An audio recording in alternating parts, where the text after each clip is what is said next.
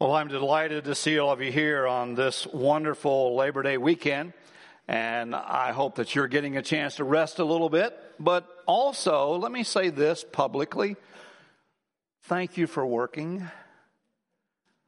I mean, we've come to that in our world today, and when Sheila and I go someplace and people serve us or wait on us or whatever, we thank them for working. And they look at us like, you know, what are you talking about? Well, there's a lot of folks apparently who aren't, because we see help wanted signs all over. And so I want to publicly say to you, thank you so much for those who are working and working so hard. Because as you've heard me say on different occasions, I truly believe that Christians should be the hardest working people in their workspace. And if we're not, we need to find out why.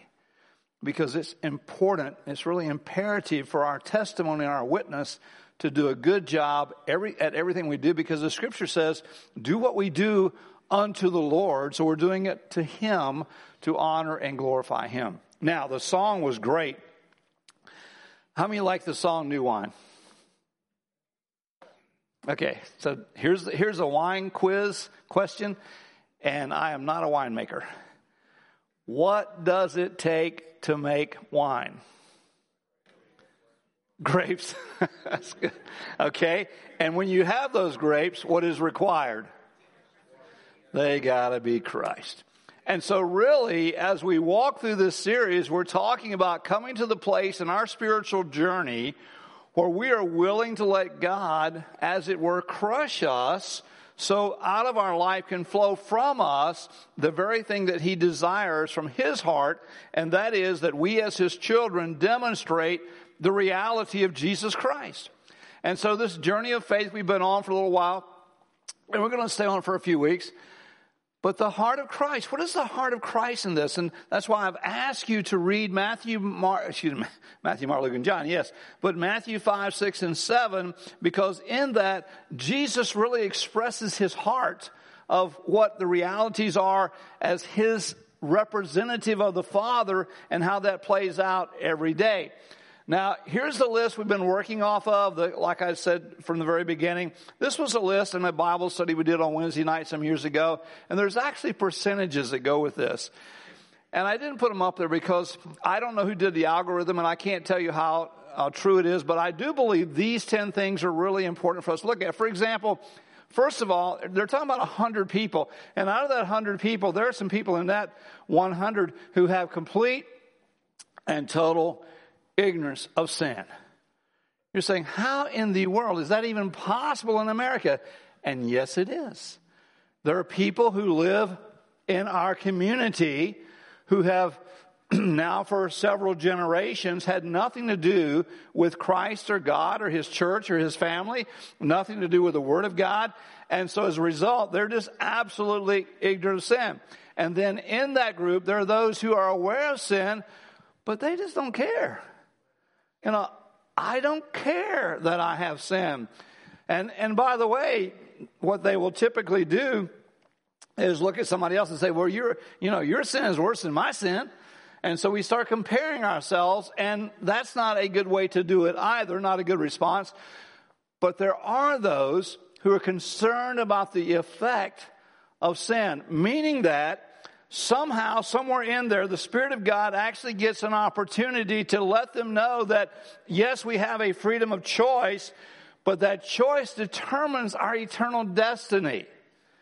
And so every person that you talk to, it doesn't matter whether it's your family, your neighbors, your friends, your coworkers, your classmates, every person that you talk to has an eternal destiny. And each person gets to make the choice of where that destiny will be. And some, praise God, address sin by accepting Christ. That's why I'm here today. Prayerfully, that's why you're here today. But to be reminded, there are many of our family, friends, neighbors, co-workers, classmates who are not in that category. So we address the sin in our life, and then we get involved in religious activity. Now, this is normal, in case you haven't known or paid attention. This process that someone delineated through the study we were doing is really very spot on. But sadly, because people sometimes get involved too quickly, they don't realize that they're doing what they're doing. It's not with a bad motive, but they're kind of going through the motions trying to get something done because, in church there's a lot of things that need to be done. And as a result, there's holy discontentment. And so they pull away. And have we not seen that over the years? I've seen that many, many years, many, many times in the years that we've been involved in ministry. But then I want to say this is the sweetness. For those who continue on, you come to this place of brokenness. That's kind of what we're talking about being squeezed. The grape is being squeezed to produce the good wine, that sweet taste for God. And so the question is, how does brokenness occur? For many, it's circumstances and events of life that just come pressing in. And if you've never heard the phrase, life's coming at you, I can promise you, life's coming at you. It just is. That's just the way it is. Life is coming at you. There are circumstances, there are events, there are things that take place that you're going to say, I had no idea it was going to be like that. Just a quick quiz. How many of you, when you got married, for those of us who are married, how many of you, when you got married, said, this is exactly what I thought it was going to be? Well, that kind of brought a little laughter, and I'm glad something could cheer us up this morning. Okay, because when you take two individuals who have been dating, if you have been dating, and in that dating season, you have any kind of brains at all, what you're trying to do is please that other person. And so you're doing everything you can to please the person. It's kind of like the folks who have produced the material that we use for Grace Marriage. And the wife, Marilyn, says to her husband, Brad, you were great at dating, but you're terrible at marriage. Because what happened? I won the prize. I can quit doing all this stuff I was trying to do to win the prize. And that's not just the guys, even though we're usually worse than the ladies. But when two people come together and they've been trying to please each other, now they're living together, and this is the right way, being married, doing this honorably before God, and all of a sudden they find out they have some differences. For example, I can give you a quick quiz. Gentlemen, how many ways are there to put toilet paper on a roll? There's only one way.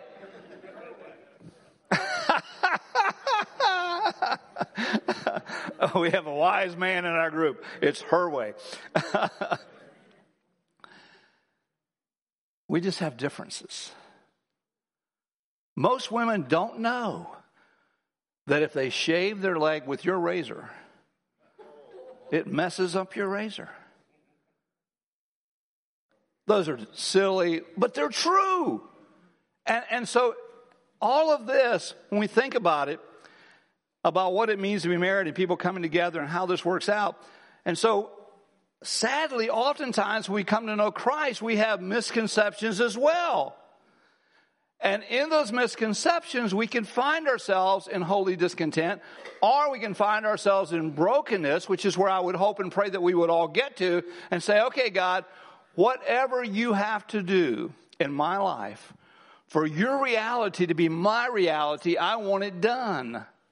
Now, let me tell you, when you sign up for that, that's serious stuff, because the next thing that has to happen is I'm really surrendered in submission to Him.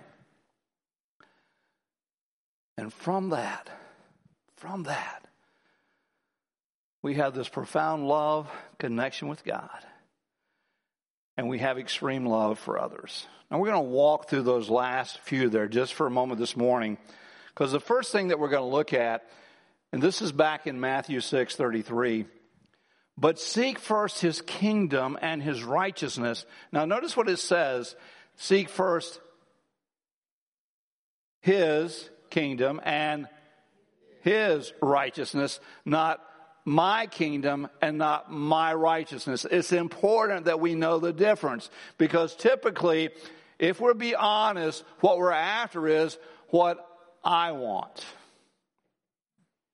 I'm just telling you, it's what I want. We have not just instantaneously moved into this me generation we're in now. It has been protracted over time. I want what I want. I want it now. I want it my way. As long as we do that, everything is wonderful. The problem with that is you can't have a whole world that does that and things turn out well. And particularly for those of us who are in Christ, who know Jesus Christ as our personal Savior, we're more about His kingdom, His righteousness, and then all those things that everybody's seeking after, the food, the clothing, the things that we need for life, will be given to us because we've done this over here as we should have done it. But this thing about, I want it to be done my way, like I said, it didn't just start yesterday. When Sheila and I were still in school in college in Charleston, I became associate pastor for First Baptist Church, Bono, South Carolina. If you don't know, it's a blip in the map, okay? Just so you know. But it's right there on Lake Moultrie, and it's a really pleasant place to be. The two primary responsibilities that I had as associate pastor was youth and bus ministry. Bus ministry meant every Saturday, me and my team would go out and we would visit every home of every child who attended our bus ministry who came in for Sunday school. And we had 3 buses, I think we ran. We had a lot of kids. And so every Saturday, me and a team member would take one of those routes while other teams would take the other routes. And we would go visit every home every Saturday, knock on the door. How are you? Try to get an invitation in if we could, because we're what? Not just after the kids, we're after the parents, right? And so one Saturday, we knock on the door. The kids had been coming for quite some time. Mom and Dad was home. They let us come in, and I began to share the gospel with the dad. After a little bit, here's what he said. I don't want you in my home. You can leave now. And if you don't leave right now, I'll never let my kids get back on your bus again.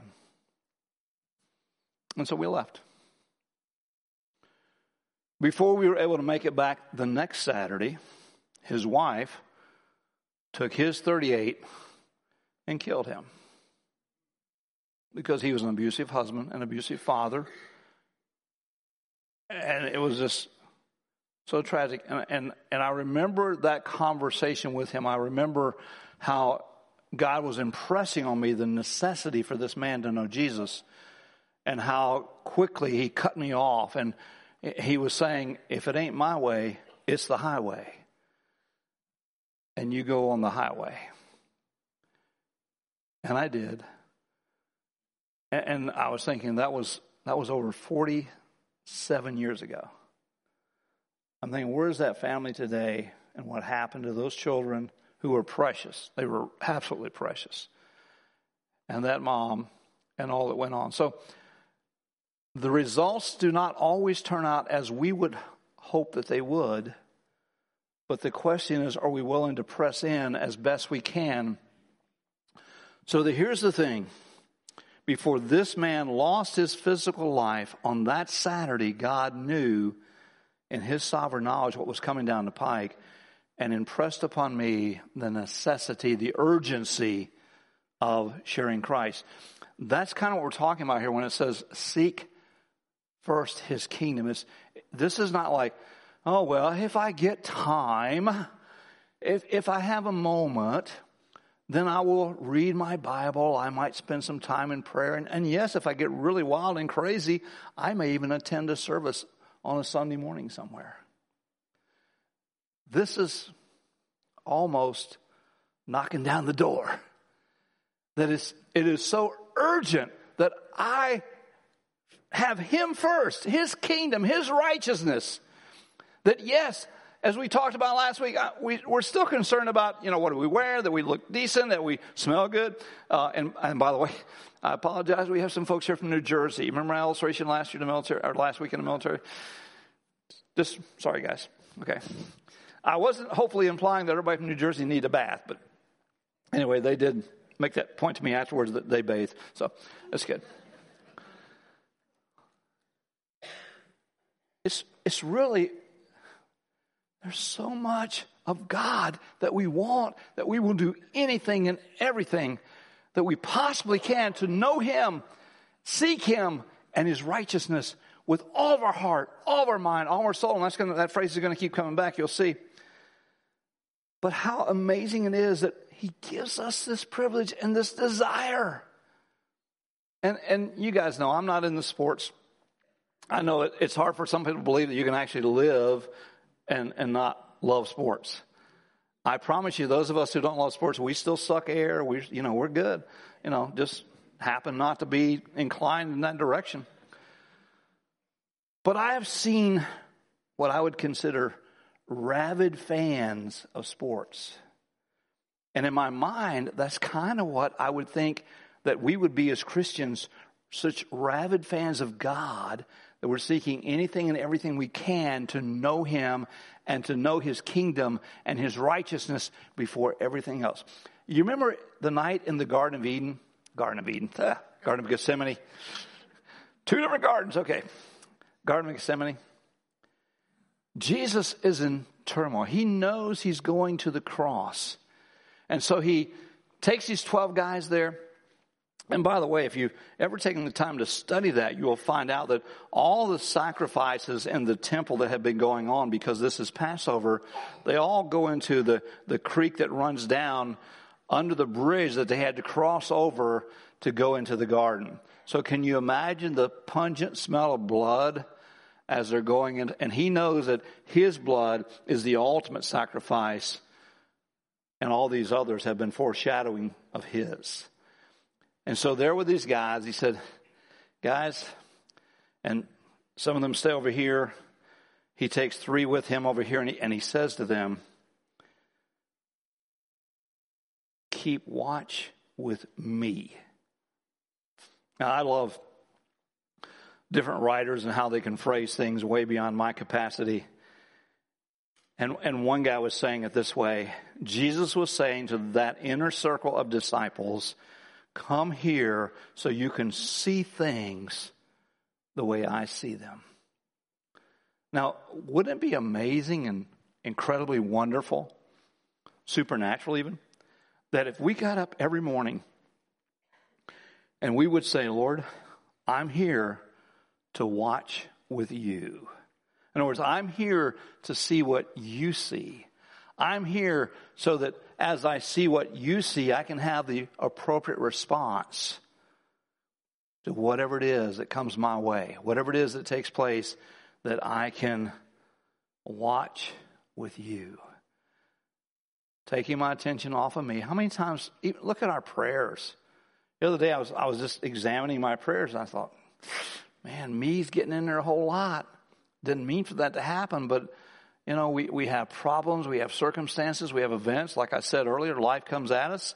And so it's easy to look at, well, how is this going to affect me? Even as we're praying for a problem or a situation or other people, it's, well, how's it going to affect me? Or am I even praying so that the good effect is for me? Am I really so concerned about God that whatever He chooses in the answer of the prayer, I'm willing to accept because He knows the very best for that person and for me and for that situation and for how I'm going to be a part of it? I think that's what Jesus was saying based on what this writer says, and I agree with him. Can you come and watch with me? And so we move on, and we seek Him, and we seek Him so that we can know Him. And here's the most famous verse in the Bible on knowing Christ. I want to know Christ, yes. To know the power of His resurrection. I want to know what it's like, God, to live every day knowing that You have provided and placed in my life the kind of power. The word in the Greek is dunamis. It's the same word we get our word dynamite from. The same power in my life that you put in his life for the resurrection. Now that's pretty cool, because what should be happening when those lives are being expressive of the very power of God, people should be being touched by God's power as they're touched by us. It isn't us, it's him. It's his working in us and through us that all the works of God can be done. What did Jesus do? It says in Acts 10:38, he was anointed of God, filled with the Holy Spirit, and he went about delivering those oppressed of the devil and healing those who were sick.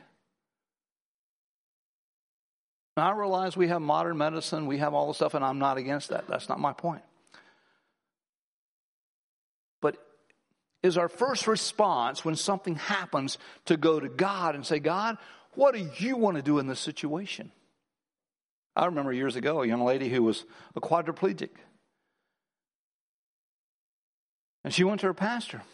And she said, I prayed and I prayed to be healed, and I prayed to be risen up out of this wheelchair. And other people have prayed for me, and here I am still in this wheelchair.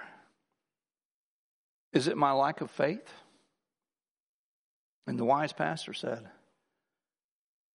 why don't you ask God what he wants and what will bring him the most glory? And let's see how that works out. And she changed her prayer. To this day, Johnny Erickson Tata is still in a wheelchair. How many lives has she touched in those now, I guess, 40 years? Of being in a wheelchair, being a quadriplegic, and yet glorifying God in the process of living her life out daily when she goes through stuff I don't know about. So then we come to that part, and that's why I'm already there, that we participate in his suffering. Can you imagine the Bible saying this? And it does. Jesus learned his obedience through his suffering. He's the Son of God. Really?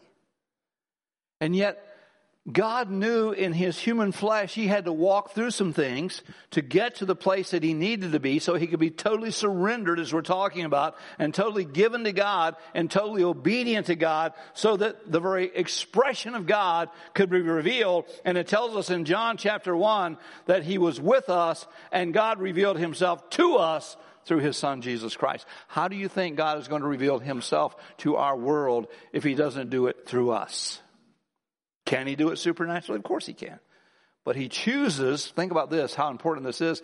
He chooses to involve us in the process.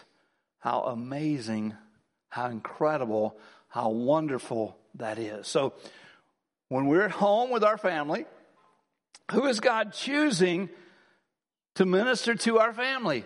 Us, and vice versa, of course. With our friends, with our neighbors, with our coworkers. We're it. God has chosen us. And sometimes he knows that he's going to have to take us through some things that we don't like. I had the opportunity, I was at a event this week, and one of the people putting on the event came to me and said, there's someone here you need to talk to. And it happened to be someone in the media. And they said, here's my question. I don't know that I'm really fulfilling God's will for my life. Because where I'm serving now, and again, this is a media personality, where I'm serving now is very uncomfortable and very difficult and very trying. I try not to laugh, but I'm thinking, sounds like you're right on track. You know, that's Philippians 3:10, that we're suffering. And then it says, and be conformed to his death. That means that I've died to self to live for Christ. How many would like to have a funeral today before you leave? I'm talking about your funeral. You don't get it? Die to self, to live to Christ. We're not asking you at this moment to give up your physical life. We're saying, are you willing to be at that place in your spiritual life where you will absolutely say yes to God? Yes to God, I surrender to you. It's all about you. It's your will. It's your kingdom. It's your way. It's your righteousness. And I don't care anymore except that I know you. In the power of your resurrection, the fellowship of your suffering, and I'm conformed to your death. That's what's going to change our world. We can look at politics, we can look at science, we can look at all education, all the stuff. But the only thing that will change our world is God. It's just that simple. Now, can God use those things? Of course he can. That's his choice. But Jesus, I just want to know you. I want to know you. I want to know you. I want to know you. I want to know you in the power of your resurrection. I want to know you in the fellowship of your suffering. I want to know you in your death. So this Christ in me, the hope of glory that makes all the difference. And so the next logical step is for us to realize what this love for him is. And guess what? I don't have any new scripture for you. In fact, what I would really encourage you to do, the ones that I've given today, very familiar, memorize those scripture and remember what James says, be doers of the word and not hearers only. Jesus is asked, what is the greatest thing? Love the Lord your God with all your heart, with all your soul, with all your mind. Love him. How do I do that? You put him first. Again, back to when, and some of you are dating now, but when you date, you, again, if you got a brain, you put that person first. And God is saying, seek me first. Love him first. And how do I love him? I take the time to spend time with him. You say, but I don't have time. Oh, yes, you do. How you choose to use that time is a whole different matter. But yes, we all have time to spend time with him. We live in a crazy busy world, but we have time. It's how we choose to spend the time.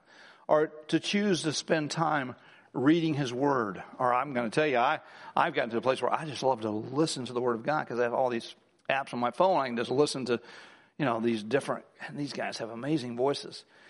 And just listen and let it just sink in my spirit. Spend time and see, and then we get into, that I may know him and express my love to him. And because I will do what? I will give. Oh, that just, really? You're going to go there? Yeah, because part of our life is to be in peace. And a lot of our life is not in peace because the area of finances is out of whack. And we can't figure out what's out of whack. Why is it out of whack? And we have chosen this back to me. I want what I want. I want it now. I have a card that will get it for me. Have you seen some of the cards lately? 25.99% interest. Back in my BC days, before Christ, when I was in the Navy, I was a loan shark.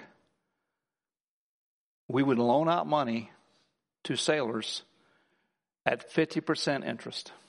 And we were called loan sharks. And now, it's pretty much done with a credit card. But you know why? Just like those drunken sailors who would come back and say, hey, Steve, I need another $100. Here you go, brother. See you payday. What was he going to spend that $100 on? Oh, I went to buy a new Bible. What do we spend our money on? The latest, the greatest, whatever. Again, please do not ever think that I'm against people having things. God wants us. We're okay with that. But where's your peace? If you haven't surrendered every area of your life to God, I can promise you, you will not have the peace of God. But to love Him first and give as we should, to honor Him and glorify Him with all your heart, with all your soul. That's your mind, your will, your emotions. And then it expressly comes back with, and your mind, because that's the first place that the enemy gets any kind of ground is there. If we surrender any territory to Him, it's going to be there in our mind. So He's saying, guard the mind. Love Him first. Make Him first. And when you do, guess what? You're going to serve Him. The reason so many people get discontent on serving and religious activity is because they don't realize that the service comes out of a heart of love for Him, not just trying to get something done to get the job done. And the second commandment, Jesus said, is love your neighbor as yourself. That means that we're going to serve other people. I heard somebody recently say, sometimes I think people just treat me like a doormat. I have a word for that. You know what it is? Hallelujah. Somebody who serves. That may not have been the way the context, but it made sense to me. How do we do this? And what are we even asking for here? We're asking that a body of believers, I'm going to go back.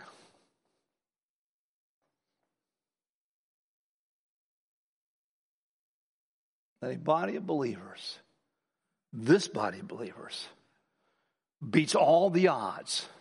And out of this group of believers, we're all profoundly in love with God and extremely in love with other people. That's it. That's it. Will it be challenged? Of course it will. Will it require change on our part? Oh, you better believe it will. And sometimes the biggest changes in our lives, nobody else will even see it. Because it's God working in us.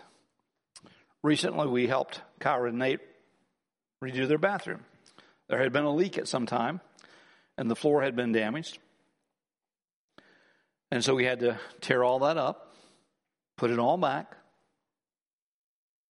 And I explained to Kyra, I said, the funny thing is all the time that took and the money it took to do this, nobody ever see it. All they walk in and say, oh, look at the floor, it's pretty. And so many times when God is working on our life, they can see the fruit of that at times, but oftentimes we're just aware of the fact that He has been working on us and doing those incredible things in our lives to change and transform us. And yes, it does express itself in different ways, but for the most part, people don't get to see all that God has done. In sharing with this media person this past week, I explained to them that many of the times that God has taken me to the place of brokenness, nobody else would even know about. But God knew. God knew. He knew me. He knew Steve Bishop. He knew how He made me. He knew how He created me. And He knew exactly what it would take to break me so He could mold me to what He wants it to be. And here's the cool thing about it. I'm still in the process. Still in the process. One day He's going to come back, or one day I'm going to leave this body, and it doesn't matter to me which one it is. And He's going to receive me. And as Chris said earlier, and it's about what He's done, not what I've done. Because what I've done is given myself to Him. And what you do, and I pray have done, if not will do, is giving yourself completely to Him. Would you all stand? And as you stand, if there's someone here who, you're getting ready, before you leave today, we're dismissing the service as soon as I pray, but if you're here and you'd like to have prayer, Ronnie and Lisa are down here, Sheila and myself are down here, Dean and Angie are here. We have people down front, and all you have to do is come down here and say, listen, I just want somebody to pray for me. And if you can, hopefully you can, share your heart of why you're needing prayer. We all need it, okay? Just don't think, oh, wait a minute, I'm the only one that ever needs prayer. No, we all need prayer.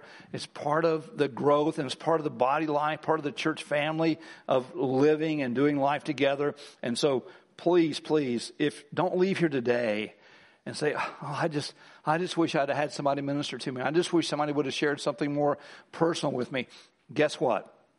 We're here to do that, and we're willing, and we want you to come and let us know so we can. Let's pray. Father God, thank you. Thank you for the life that we have in you, Lord Christ.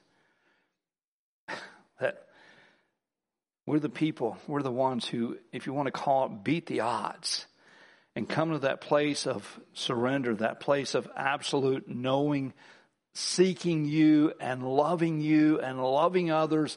And we know, Holy Spirit, that it's been your work in our lives, that we're blessed to be chosen by you, Father God, to be in your family, but not just to be in your family, but to be intricately involved in carrying out your will and your purpose here on planet Earth.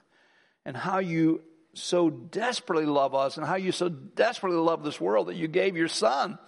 And now we look at the chaos and the confusion and the mess of our world and understand that you're the hope and you're the help and we're the instruments. In Jesus' name, amen.